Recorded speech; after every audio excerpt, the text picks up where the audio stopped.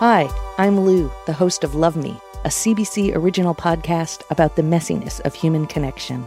The show features deeply personal stories, like a mother forced to press charges against her own son, a couple that falls in love through Google Translate, and a man whose father-in-law asks him to build his coffin. Subscribe to Love Me at cbc.ca/loveme or wherever you get your podcasts. This is a CBC podcast.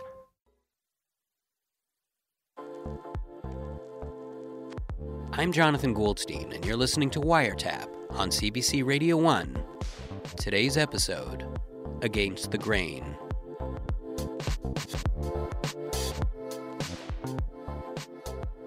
This whole business of the 7 dwarves has never made any sense to me. Why these 7? And why were their names based on those particular qualities? Is sneezing really enough to hang a person's entire identity on? And what kind of doctor was Doc if he couldn't even cure sneezy? And for that matter, were dwarves even allowed to enter medical school in those ignorant, dark days? What you may not know is that there was an 8th dwarf named Joseph Yule, and he resisted being nicknamed. The other dwarves did not like this at all, and they could not rest until they'd saddled him with something reductive and cute. "You like shrimp," said Bashful. "We could call you Shrimpy." "I had shrimp wonton soup that one time," said Joseph. "What about Fighty?" said Happy. "That steps on my turf," snarled Grumpy. Joseph did not like mining, whistling while he worked, or the runaway teen they'd taken in named Snow White. In fact, it was because of her that he was no longer allowed to perform his gardening au naturel. Eventually, it was decided there was no room for a disagreeable nudist named Joseph, and so he was asked to leave. "You pose a branding problem," said Doc. And so Joseph set off to make it on his own, dancing for nickels and serenading drunks in dirtbag saloons, until one day a Hollywood producer saw him perform, and recognizing his unique gifts, put him in the movies. And so the 8th dwarf named Joseph, that nobody wanted around, moved to California and became singing, dancing, acting sensation Mickey Rooney.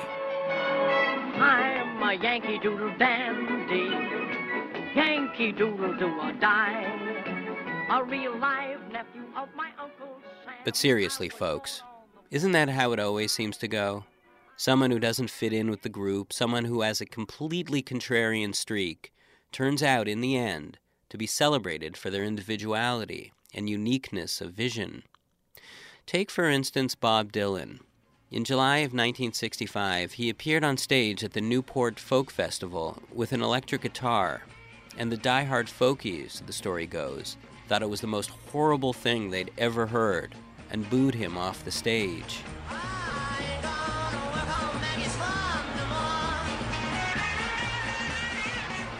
At it again later that year in Manchester, a voice from the crowd yelled, "Judas!" And Dylan, energized by the heckle, told the band to play it f***ing loud, and launched into Like a Rolling Stone, the song that would later be seen as a revolution, the turning point that took him from a folk singer to a rock star. Or take Dick Fosbury, inventor of the Fosbury flop, the move that changed the high jump forever. Unlike the other scissor kickers on the track and field team jumping over forward like a bunch of suckers, Fosbury had this new idea, to reverse his body and jump backwards over the bar. His coaches thought it looked really bizarre and discouraged him from doing it. In a 1968 New York Times article, Fosbury is described in positively eccentric terms. He is said to, quote, ponder his jump for 4.5 minutes before approaching the bar. But after winning an Olympic gold medal and breaking all previous records, the scissor kick was out, and the Fosbury flop was in. Over the bar and into the history books. Fosbury had won his gold. In other words, you're a failure and a weirdo until you clear the bar. And yet some people's ideas just never catch on.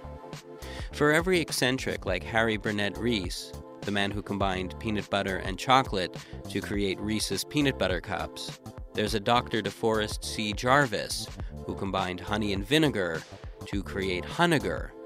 You've probably never heard of Honegar, and that is because it was disgusting. For every Orville Wright who pioneered human flight, there's a John Cleve Sims who tried to pioneer human habitation at the center of the Earth. Again, you've probably never heard of Sims, and that is because, as it turns out, the Earth is full of burning liquid iron. You may also have never heard of the man in this next story, a self-proclaimed scientist who wanted to change the world. Here's Starlee Kine to tell the tale. I was 20 years old, going to college in New York, and in need of a job. My roommate waitressed at a restaurant where she made huge tips, but I didn't have the bone structure or hair texture to be hired somewhere like that. Instead, I waited outside the Free Weekly Paper's offices. It was the late 90s, and every Tuesday when the paper came out, a line of people stretched down the sidewalk to get a first look at the classified ads. That's how different things were before the internet. Back then, people would unbend their legs and assume a vertical position, known as standing. The ad said, "Intelligent person needed for science writer." I dialed the number, and a man with an Eastern European accent answered. He had just one question for me. I steeled myself for some clever wordplay, or perhaps a riddle. But what he asked instead was this: "Do you have access to a university library?" "Yes." "Good. I'll see you tomorrow at 5. He gave me his address and hung up.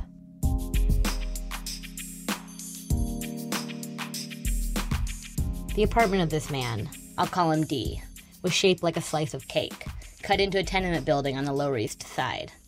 In one corner was his living room, almost entirely taken up by a taxidermied leopard, its jaws open in mid-roar.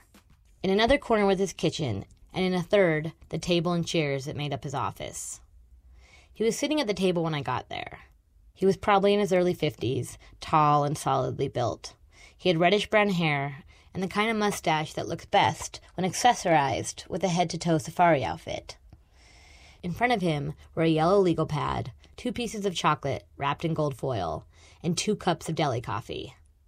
I sat down opposite him, and he pushed 1 coffee and both chocolates toward me, as though we were negotiating a land deal in the New World. I had no idea whether I was being interviewed for the job, or had just started my first day of work. Dee had no certification as a scientist. He also hadn't written any science books or articles, but he prized science above all else. What he had meant by science writer in his ad was that he wrote letters to scientists, alerting them of a new theory about the human brain that he had formulated. While reading a book on neuroscience, it had occurred to him, as though he'd come across a typo, that a major cognitive processing assumption was flawed. On the legal pad, he drew 2 intersecting circles, each meant to represent a section of the brain, and labeled them A and B. Then he added a smaller circle at the point where the 2 circles overlapped, and labeled that one C. He tapped excitedly at the spot with his pen. The C was the heart of his theory, the part that everyone had gotten wrong. He was willing to hand over the C to a real scientist, no strings attached, and he claimed, without a trace of bitterness, that it would one day win that scientist a Nobel Prize. Even during that first meeting, I understood that Dee's theory was probably not real. But what got me most was how generous in spirit it was. He was spending his own money to give something away. There are people who go through life furious that someone else robbed them of the glory they had coming to them. Dee is the only person I've ever met for whom this was precisely his end goal. I agreed to meet with him twice a week.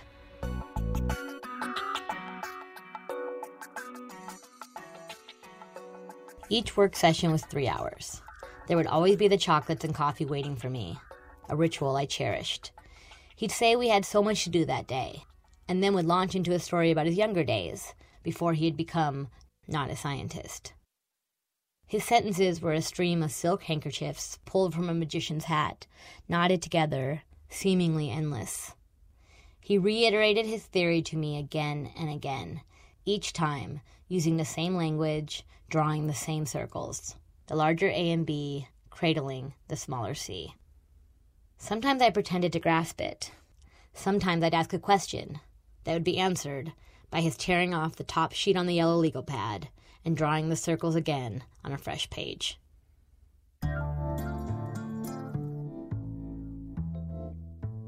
He rarely asked me about my own life, mostly, I think, because he regarded it with pity. When I told him I was majoring in playwriting at school, he blinked at me, not comprehending. Science was the only field of thought worth pursuing. He was especially keen on more women becoming scientists, and so, as I at least satisfied one requirement, he would often spend the second hour of our meetings trying to sway me in that direction. He'd make 2 separate lists of books for me to check out from the library, those for him and those for me. I'd never been to my college library's science floor before, but now I was up there all the time.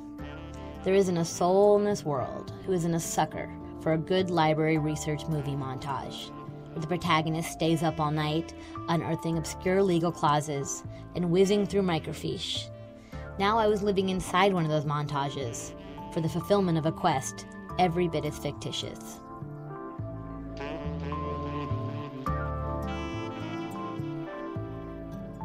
The third hour of our meetings would be spent writing the letters to the scientists.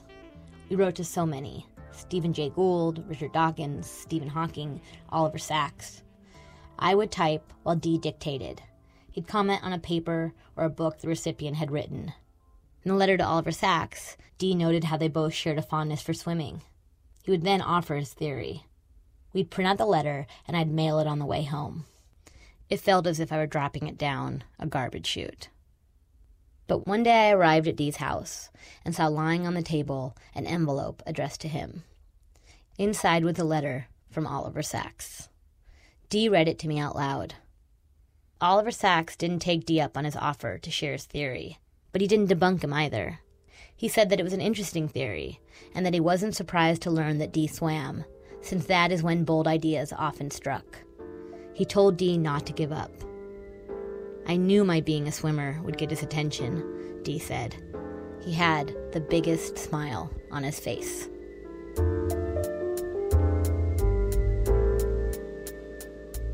My last day, more than a year after my first, was spent mostly with Dee talking about how he'd already found a very good replacement for me.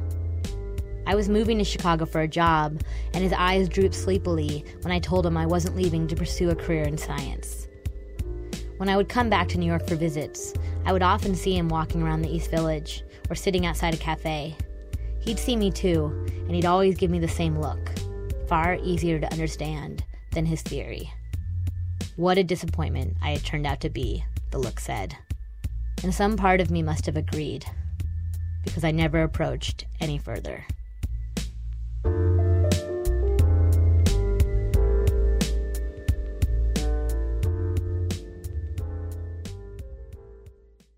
Think of your favorite one-hit wonder. Or that overpriced toy your parents would never let you have. Or that TV show that no one else remembers because it was canceled way too soon. Now what if we could fix it?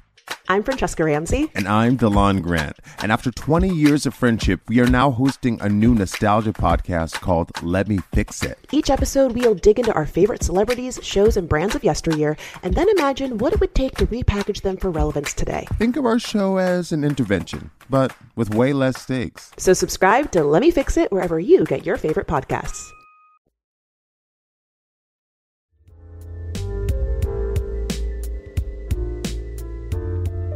The Austrian poet Rainer Maria Rilke once said something to the effect of, if you walk in a particular direction long enough, eventually you'll gain followers. But until then, you're just an outsider with some weird ideas, and that can be lonely. I spoke to a certain cultural icon who knows this feeling all too well. My name is Miss Pac-Man, and in the 1980s, I was the star of an arcade video game. Ms. Pac-Man, you were a groundbreaker, a pioneer in a landscape of largely male-centric video games. Did you encounter a lot of institutional chauvinism? I was intended as a counterpoint to Pac-Man, but I quickly realized I was a marketing ploy, nothing more than Pac-Man in lipstick and fake eyelashes. They said people wouldn't be able to tell the difference between Lady Pac-Man and Men Pac-Man. In truth, Pac people look largely the same. Our genitalia is on the upper part of the forehead, but is tiny and easy to miss. How involved were you in the game's design? I had different ideas. They were largely ignored. I thought the game could give greater emphasis to what went on outside the maze. For example, balancing homemaking and professional life. That seems hard to imagine given the limitations of graphics back then. How do you mean? Well, I mean, everything looked like blobs of color. One could use one's imagination. So in such a scheme, how would you score points, for instance? You wouldn't. So what would be the point of the game? There wouldn't be one. Huh. I can see that being a tough sell. It was all disappointment. I wanted to be involved with a game that held a mirror up to life. And in life we do not score points. Not points that can be objectively counted. I guess I kind of find a game like that hard to imagine. Well, it is easy to imagine things the way they already are. Imagining something new is harder. It is one of those things that is easier when you are younger.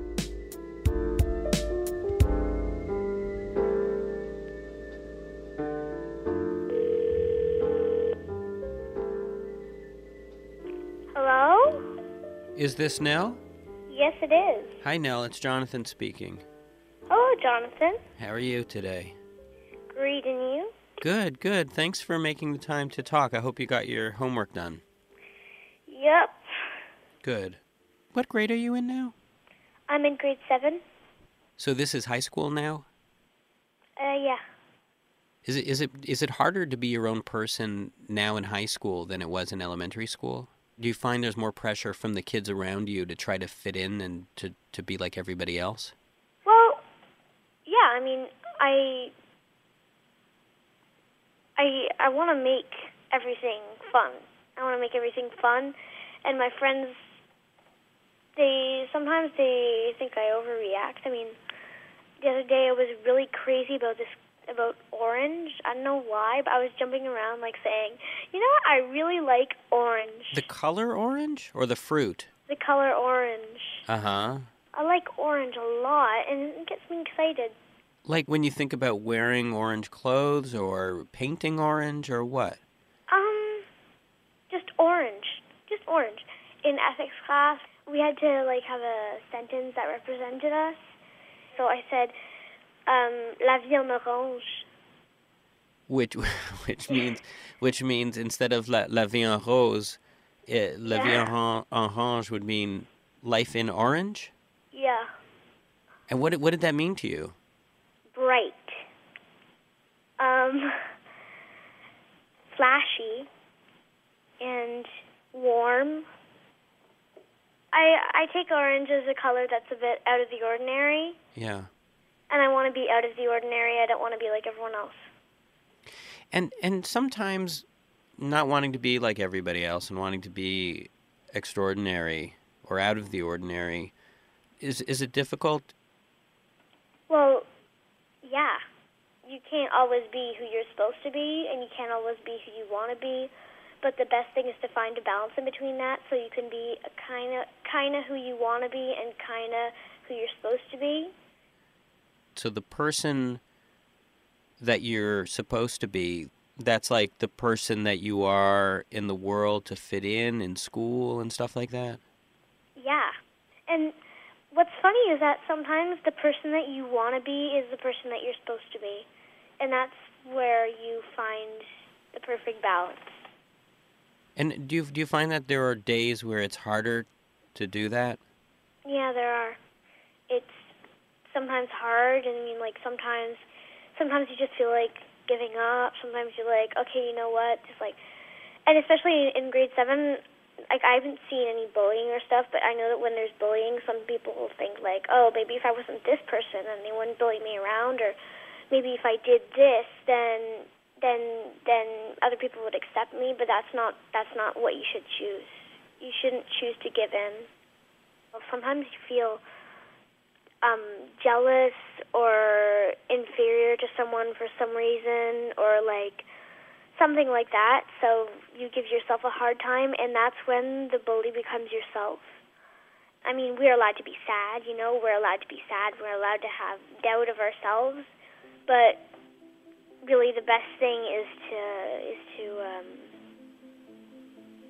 tell yourself that to keep going. That's what's important. That's why it is tricky sometimes to kind of not depend on fitting in.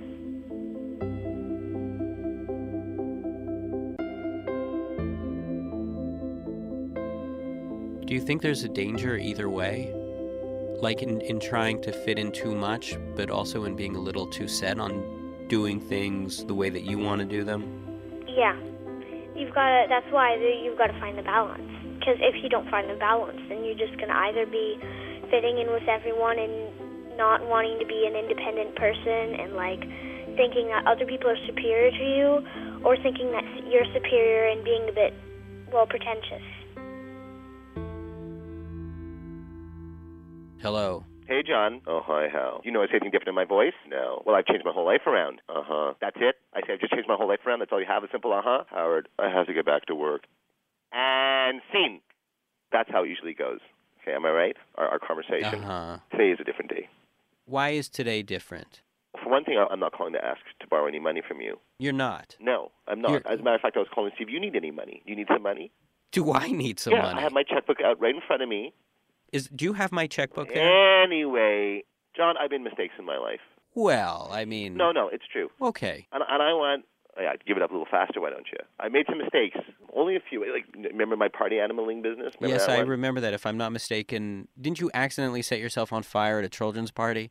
Second-degree burns, John, on my tussie. That was a big mistake, okay? Remember my stand-up comedy career? Your closer involved you setting yourself on fire. I did. And when I was vintnering... Drunk apartment fire, if I'm not mistaken. My apartment, actually. And I looked like a fool, and on, one after the other. You know why? Remember, I almost got stung to death by bees. Remember? That was terrible. All those things were disasters. You want to know why? You never stuck to any of your plans, and you have an aversion to hard work. No. It's because I wanted society's approval, John. I'm deprogramming myself by going backwards. So I'm doing everything backwards. I'm going against what society tells you you're supposed to do. I'm doing it my own way, and that's how I'm going to move forward. And you think that's going to do it? I eat backwards. I eat dinner before lunch. I had a hot chicken sandwich at 8 in the morning. You know, I just came from a movie. Did you? Yeah. And how was it? I don't know. I didn't even watch the damn thing. I put my back to the screen, and I looked at all the people in the audience. Oh, their stupid faces chewing their popcorn. I scowl at them. Why such antipathy towards an audience? Because they're just sheeple. I'm trying everything. I'm wearing mitts on my feet. I put socks on my hands. Mm-hmm. I'm like a salmon, going against the current, fighting against that current. Right. Get back to where it was born. Mm-hmm. To lay eggs, to give birth. Except I'm going to give birth to myself. I'm going to get reborn as a salmon. I'm like sandpaper going against the grain of society. Like Charles Manson. Like a fine sandpaper smoothing the coarse wood. Anyway, Howard, I wish you well. But what I was calling to see, I can see you're rushing me off. I wonder if you want to join me in the Montreal Marathon this year. You know the Montreal Marathon? We all run? Yes, I do know. You want to come with me? You run. Don't you like to run? I do like to run, and I hesitate to say that I'm glad to hear that you're taking an interest in your personal health. It's not about health. Of course it isn't. Of course it isn't. Do you see, that's... I want to run to the start from the finish line. You're going to start at the finish line. You're so conditioned like a robot. I don't understand. I'm saying we're going to go against the tide. I don't even know that that's legal. Why would it not be legal? Because I don't run in the direction the man is telling me to run in? Is that why? Because I'm not running with all the other people? It's very disruptive. John, they do this every year at the marathon in San Francisco. I'm just importing it to Canada. That's all. Oh, I see. They do. It's a political message. And people wake up. What is the political message? It's don't follow the crowd. We can do some training together and get ready for it. Run up the down escalator at rush hour. Again, we'll have a good sense of how to avoid people. That seems like a very bad idea. Anyway, this is America. This is just all practice there for next year. And what, pray tell, is next year? The running of the bulls. Now, you find that enticing? So you're going to go to Spain and run towards the bulls, I guess. I'm going to stand with my arms open in a loving embrace, and that bull comes towards me, I'm going to wrap my arms around his neck and give him a big hug. Okay, so Howard, if you're committed to this going against the grain thing. I'm already doing it. Okay, so what this means is that you'll have to listen to all your music backwards, right? And you might end up accidentally getting brainwashed by the devil. John, I mostly listen to like 70s folk. How satanic could Joni Mitchell be? You know, you like reading your comic books. Mm-hmm. You're going to have to read them backwards, right? And that's going to ruin all the surprise endings. I don't care. What about Halloween, Howard? What about Halloween? Well, it's coming up, Halloween. and I know you like Halloween. I love Halloween. It's my favorite time. And I know you like going door to door and trick-or-treating. That's right. Well, you know, in this way, I think you would have to be the one giving out the candy, like an adult, like a proper adult. Well, yeah, no, I would still do my Halloween thing. I like dressing like a big kid. No, but you can't. No, you wouldn't be able to because you'd have to. Trick or treat. That is so creepy. Trick or treat. So you're saying I'm going to have to give them candy? You're going to have to give them candy because I mean that's what you're talking about, right? You're going to have to do the opposite. This would make sense, right?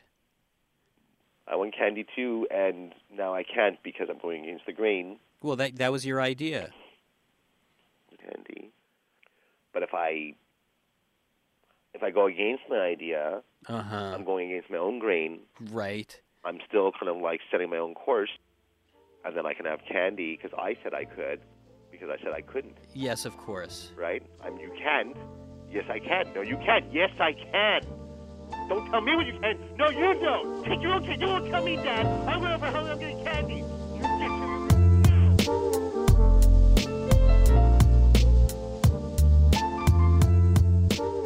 On Wiretap today, you heard Nellika Dager, Howard Chakowitz, and Starlee Kine with her story, The Not a Scientist's Assistant. Wiretap is produced by Mira Birdwin-Tonic, Crystal Duhane, and me, Jonathan Goldstein. Editorial assistance this week from Mooj Zaidi. For more CBC podcasts, go to cbc.ca/podcasts.